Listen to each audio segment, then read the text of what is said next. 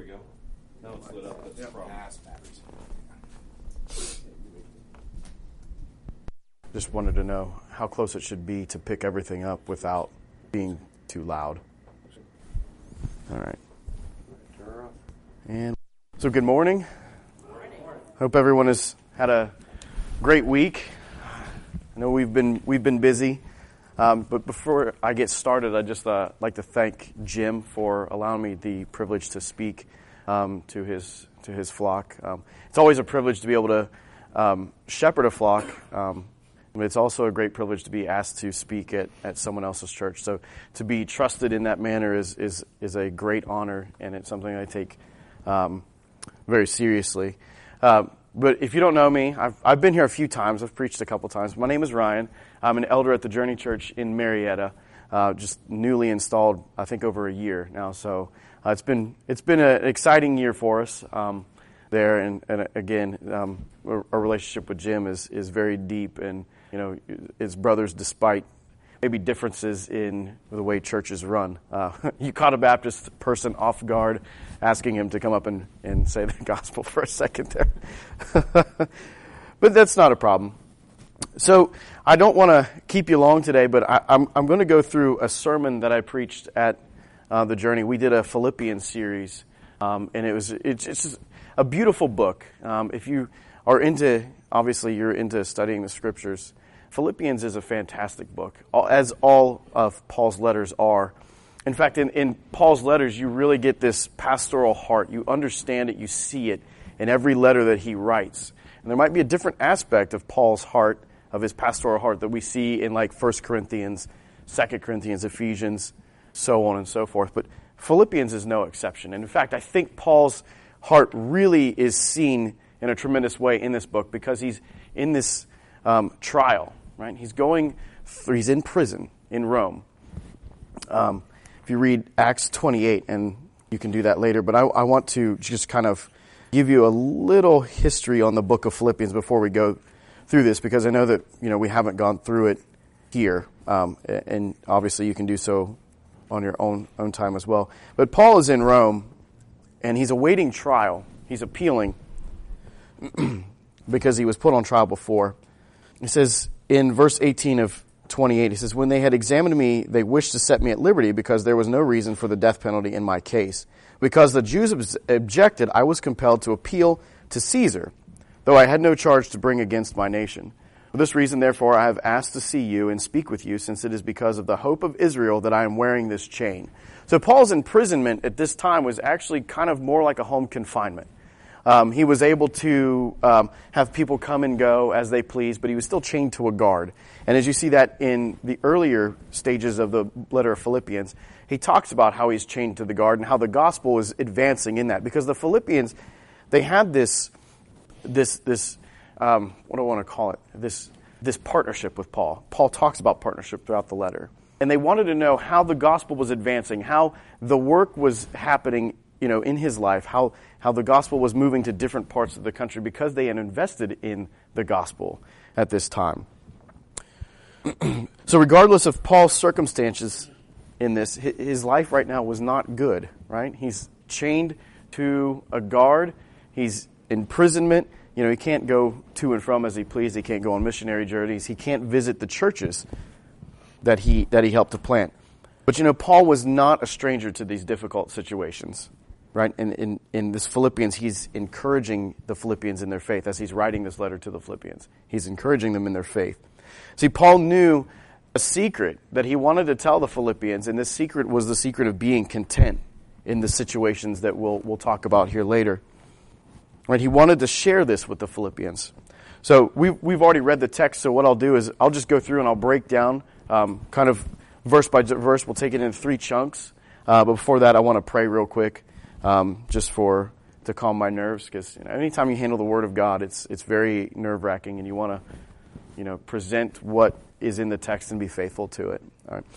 So Lord, we just thank you so much for this opportunity, this time to study your Word and to hear the gospel proclaimed. Lord, I pray for hearts and minds to be open, God, and that we would be encouraged as well. And Lord, that we would learn that our contentment in life is based on you, and our joy in life is based on you, Lord. We just thank you for all of these things. In Jesus' name, amen. So let's start verse 10. And if you're taking notes, I've got 3 points. I don't have a poem because I'm not a poet, but I have 3 points. And they're really simple. I've got point number 1 is gospel-centered gratitude. Point number 2 is gospel-centered contentment. You've seen a pattern here, right? And the third point is gospel-centered generosity. And we will get through those here briefly. So verse 10, Paul says, I rejoiced in the Lord greatly that now at length you have revived your concern for me. You were indeed concerned for me, but you had no opportunity. So in verse 10, Paul is continuing with this theme that is woven throughout the letter of Philippians. Paul talks about being joyful. He talks about thanksgiving. But joy is one of the themes that runs through this entire letter. In fact, it runs through many of Paul's letters. Paul was a very joyful person, even despite circumstances. But Paul states in this that he rejoiced in the Lord greatly. So he attributes his rejoicing to the Lord. And we'll get to where we're talking about here. He rejoiced also in the generosity of the Philippians. Right? The Philippians, he's thanking them later in this passage. He's thanking them later for the gift that they sent him. Right? He was rejoicing this monetary gift in Roman culture, the Roman system of jail. Many prisoners were dependent upon outside help and support. Again, in Acts 28, I know there's a lot of history in Acts 28 that kind of helps us to see where we are. And let me flip there real quick. But in Acts 28, in verse 30, he says, he lived there 2 whole years at his own expense and welcomed all who came to him, proclaiming the kingdom of God and teaching about the Lord Jesus Christ with all boldness and without hindrance. So he lived there 2 whole years at his own expense. So he had to really kind of fund himself as he was in this home confinement. So this gift that he received from the Philippians really helped him in that manner, right? But, Paul's joy goes much deeper than this gift that was provided to him by the Philippians. Much deeper. His joy wasn't centered upon a gift that was given to him. Yeah, he was very ecstatic that the Philippians partnered with him and they remembered him. But his joy and his rejoicing was in the Lord, not in the gift. His joy was not based upon any of the circumstances that he was in, but it was based upon the Lord. See, Paul states, again, we go further, he states that the Philippian church revived their concern for him. Now, this term that we see here when it talks about revived, it means to blossom again. So their concern for Paul had blossomed again. So think tulips coming back in the spring, right? They go away and they come back in the spring, and then you're, oh, look, my tulips have come back. And that's what Paul was saying. Paul was rejoicing. Like, you have revived your concern for me. But he says, not that you weren't concerned for me, you lacked an opportunity. I think this is kind of a good example we get here as Jim is away in Rwanda and he's on a mission trip, and you kind of get that understanding of you're reviving your concern for him when you see him post certain things on Facebook, or when he gives you a call or maybe sends you a message and tells you what all is going on. Right? It's kind of that same scope that we get, but not in the same sense, because culturally we're obviously different. We have the internet, and sometimes, even though the internet's spotty, we can still see what's going on in other parts of the country when, our pastor's away, or we have missionaries who are in the mission field. But Paul didn't have that. Paul did not have the internet. Unfortunately, he probably, maybe he would have the opportunity to post what was going on so the Philippian church would see what was going on with him. But, however, he continues, said, you had no opportunity. So what does this necessarily mean? You didn't have an opportunity. You were still concerned for me, but there was maybe 2 reasons why you weren't able to help out or to be concerned. And that is in 2 Corinthians 8, 1 through 2. I won't get in there, but Paul talks about how the Macedonian church had some great poverty had come across the church. So it could be the opportunity they had is that they lacked financial means to provide for that. Or it could be the fact that Paul had been around the world at that time, so many different places, that they just didn't know where he was at that point in time to send him a gift. I kind of like to circle it back, though, to being that it's under extreme poverty that we see in 2 Corinthians 8, 1 through 2. And he talks about the whole church in Macedonia in that point as well. And Macedonia, if you're not familiar, is present-day Greece. So if you look on a Bible, I had to look on a Bible map. I was so thrilled when I saw that. I was like, why is he saying Macedonia? And then when I looked and saw it was present-day Greece, I was like, well, that makes sense now. So now I'm geographically astute, I guess. So we see here that Paul's gratitude now is centered on the gospel. His heart was transformed by the gospel that he could understand what true thankfulness was.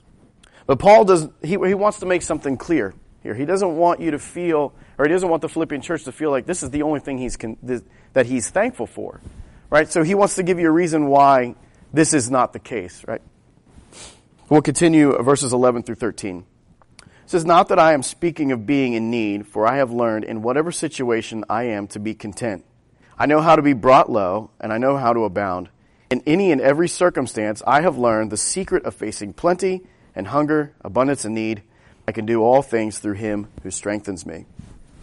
I see the gospel produces contentment. And this my main idea, my main understanding from this text is that the gospel produces contentment in our lives, right? Contentment in our circumstances is a fruit then of gospel transformation. Good or bad situation, we are content in it. We know that the gospel is truly working in our hearts. It's hard to be content in a world of discontentment when your heart's not transformed by the gospel. See, Paul transitions his letter here to inform the Philippians of where his contentment truly lies. Yes, he was thankful for the generous gift that may have resulted in a good meal or warm clothing. See, in fact, it says, not that I'm speaking of being in need. He didn't care that he was in need. It says, "For I have learned in whatever situation I am in to be content." See, the gospel brings us to a point in our life where we can just say that Christ is enough, right? I may not know where my next meal is going to come from, but Christ is enough, and he will supply. See, Paul's contentedness rested solely in this very thing, Christ alone. For Paul, Christ was enough. Two things to take away from that so far is that our contentment in our circumstances is a fruit of gospel transformation, and that Christ is enough. Right? We don't lack anything because Christ is enough. He fulfills our needs for us. See, the amazing part of this passage to me is that Paul says, I had to learn, right?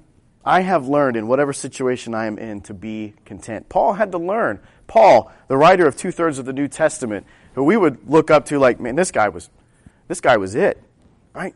Deeply spiritual, connected to the Lord. I mean, just this beautiful connection with God that he wrote 2/3 of the New Testament, despite his story, despite persecuting the church. And he still says, I had to learn how to be content.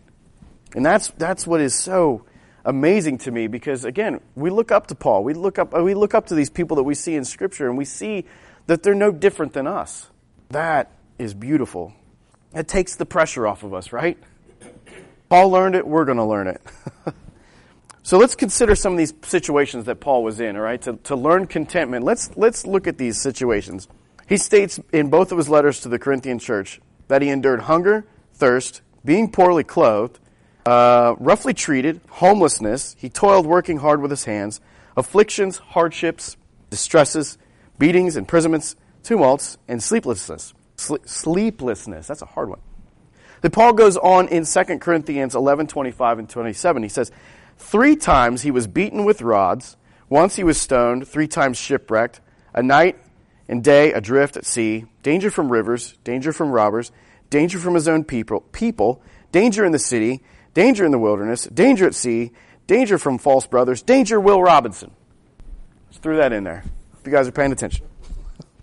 See, Paul was no stranger to difficult situations. He wasn't any stranger to it. It faced him. Every turn he would go, he faced opposition because of the gospel message. But we see in the heart of a man, we see this in Paul, we see this heart that has been transformed by the gospel, and that he used these moments to proclaim the gospel. Again, I stated in Philippians chapter 1, when he's talking about the advance of the gospel and talking about being, in prison and chained to a guard, but he talks about being able to still proclaim the gospel despite that situation.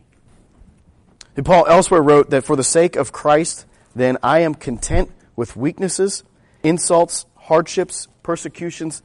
in calamities, for when I am weak, then I am strong. 2 Corinthians 12:10, if you're taking notes. So looking back through Paul's writings, we see that despite everything, he was still content.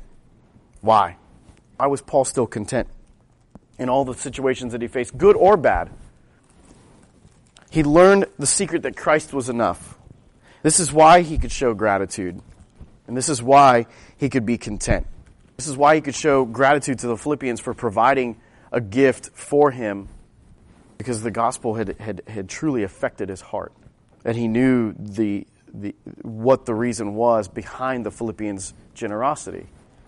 So this is something I think that we need to remind ourselves daily, in our daily lives, in our daily struggles, and in the good times and the bad times, that Christ is enough. Now, to be sure, contentment, again, in our culture is not something that's going to sell very well. It doesn't sell many books. You don't see a ton of sermon series on being content, right? Because we live in a culture that is discontented. Everything around us, every person around us that we meet in the church, outside of the church, discontent at work, discontent at school, discontent with their marriage. I mean, that's probably one of the leading causes of divorce that we see, is just being discontent with their spouse. I find that very sad that this is the culture that we live in, and we have many Christians that still fight those very same things that people outside the church do, because we've lost sight of what it means to truly be content. You see, for me, this has been the case as well, because I've battled discontentment as well as anyone else, or as bad as anyone else. See, I often struggle in my life, even with jobs and work and certain things like that, just being discontent with even a job that I really enjoyed, still being discontent in it, because it just felt like I felt like my work was something that was not fulfilling to Christ. It wasn't something that Christ really, that God would look at and really bless. But I think that we need to understand, vocation and what that means to Jesus, and understanding that in light of our callings as Christians. See, I found my identity in work. Christ was not enough for me, and I didn't see him as being sufficient, because I felt as if I were self-sufficient at this point in my life. But what's ironic about studying this passage is that Paul, his declaration of contentment was meant to grip the Philippians' attention, because this word that he used came straight from pagan philosophy. See, for pagans, contentment described a mindset of the person who had become independent of all things and of all people. Much like myself, felt that I had become sufficient in myself. But Paul, he redeems this word with a powerful Christ-centered redefinition of it. Paul and all who are in Christ, you and I, are God-sufficient as opposed to self-sufficient. See, contentment and joy are not connected to our present situations or our circumstances, but they are inextricably linked to Christ. If we move on to this, we come to one of the most often quoted, misapplied verses that we see within Scripture, Philippians 4:13. And at times I understand the premise of why they're posting it, and I'm like, okay, use the Bible verse, where that's it, that's okay. But you probably have seen this verse plastered on coffee mugs, T-shirts, athletes' eye black, Evander Holyfield's shorts when he fought Mike Tyson. But I don't think they're using it in the correct context. I've recited it multiple times as I've tried to dunk a basketball, and I have still failed miserably. I can't dunk. I'm super short. Well, not super short. I just don't really have a high vertical, and I have small hands, so I can't grip a basketball. So it's hard for me. And I hope my son doesn't ever quote it when he's trying to hit a home run, because it doesn't work that way. But Paul is saying in this text, though, he's referring back to the things that he's talking about, all of these situations and these circumstances. He's saying, I can do these things through Christ who gives me strength. Got to consider the context in which we see this verse. Let's not pull things out of context. See, that's our understanding. I know that Jim holds that here as well. Let's not pull scriptures out of context, but let's use them in their proper context and what that means. So he's referring back to the circumstances that he had to endure. And Calvin states this in his commentary over Philippians on this particular text. He says, Paul here is referring to all things. He means those things which belong to his calling as an apostle, his calling as a missionary. So the hardships and those things that he has to face, those are the things. And And please know here, it's not just bad circumstances, because Paul states here, he says, I've learned the secret. I've learned to be content in whatever situation, how to be brought low, and to know how to abound. In any and every circumstances, I've learned the secret of facing plenty and hunger, abundance and need. So he's faced it in the good times and the bad times, right? He learned to be content in both of those times. And I think it's a lot harder for us to learn to be content in the good times, because most of those times we kind of move away a little bit from the Lord. Things are going right, all right. But then when things go bad, we're like, oh God, please help, right? I've done this multiple times in my life as well. You see, Paul's contentment was centered on the gospel. Let's continue. Yet it was kind of you to share my trouble, and you Philippians yourselves know that in the beginning of the gospel, when I left Macedonia, no church entered into partnership with me in giving and receiving, except you only. Even in Thessalonica, you sent me help for my needs once and again.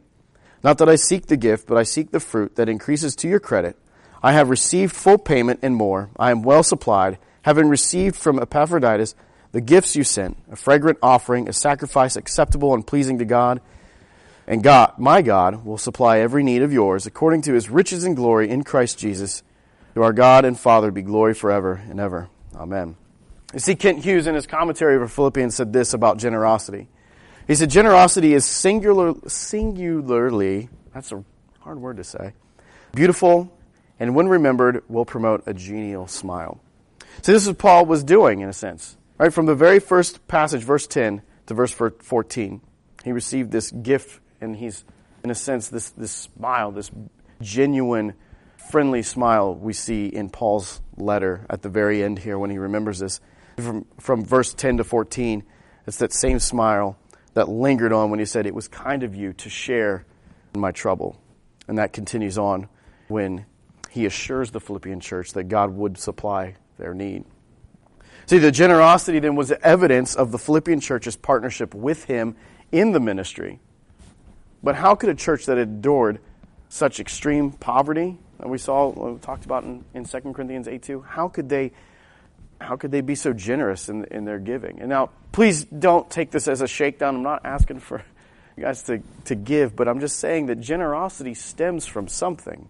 And if we're generous in our giving, it stems from being transformed by the gospel. This is at least how I'm reading this text. Paul wanted to make sure that it wasn't a shakedown, and that's why he broke it up, saying, this is the reason why I'm content. And it's not just because of this gift, it's because I'm seeing what's taking place in your heart. So generosity flows from a heart that's been transformed by the gospel. And again, Paul here is ensuring the Philippian church that he's not seeking a gift, right? He's not shaking them down for money, because Paul knew this was a great sacrifice. He already wrote to him. He said there was great poverty. 2 Corinthians. Paul wrote it. Right? He says he's received full payment and more and was well supplied. So he was well supplied and had full payment. He wasn't in need, but the Philippian church still helped him out despite their circumstance. So it was because of their generous giving into Paul's ministry that Paul assured them that God would supply every need of theirs according to his riches and glory. See, God wasn't going to supply their greed, but God was going to supply their need. He's not some genie in the bottle that has come to grant us wishes. Right? He is our provision. And many of the times we hear otherwise on, television, Christian television. Right? We hear that if you would provide this, this love gift of $49.95, then God's going to heal you. Or if you would send this, I'll send you a prayer cloth that I personally prayed over you, and you'll be healed of all your sicknesses. How much of a scam is that, do we hear? And a lot of those people that are in those churches, there's so many of them that are believers, and they're being duped. Right? They're missing the understanding of what the gospel truly is. If you watch TBN, please don't go under condemnation. Don't feel bad. I'm just simply stating, I went to a big televangelist church when I lived in Columbus, Ohio, way back in my earlier years of life. And that was one of the things that you saw, this big church, big ministry, big house, multiple cars, private jets, those sorts of things. And I thought, that's what I thought Christianity was. I thought that's what it was, but it's not. Many times we are called to suffer. Many times we are put in situations that are going to cause us maybe to even question, Lord, is this where I need to be? I'll tell you what, God is faithful in those moments, right? And the gospel transforms our hearts. See this assurance then when we go further that God will supply every need of yours. See, this is assurance, right? This is our assurance in Christ. We share in the fellowship of the gospel through care and generosity. See, this brings us assurance. See, Paul's joy at the very end of this explodes into doxology when he states, to our God and Father be glory forever and ever. Amen. See, this is the fullness of a heart that's been utterly shaped by the gospel. We cannot help but to worship and to adore and to ascribe all glory to God. And that's the beauty of the gospel. And that's the beauty of being content with the gospel in our circumstances. That's the beauty of gospel changing our hearts so we could be gracious when people help us in times of need and to be gracious when it's time to help others in need. Right? So very thankful for Paul's heart in this letter. So very thankful as someone who does help to shepherd a flock to see Paul's pastoral heart in this. Right? Despite his circumstances, despite good and bad. This gives me hope. As I'm sure it gives every believer hope. You see, our gratitude and our contentment and our generosity are all linked to a gospel-transformed heart. And this is a thread that Paul was weaving through the entirety of his letter. How the gospel truly affects us and gradually changes us to be more and more like Christ. It is these truths that we must be reminded of when we face difficult circumstances. And it's these truths that we must remember when faced with abundance. Let's pray real quick. Lord, we just thank you so much for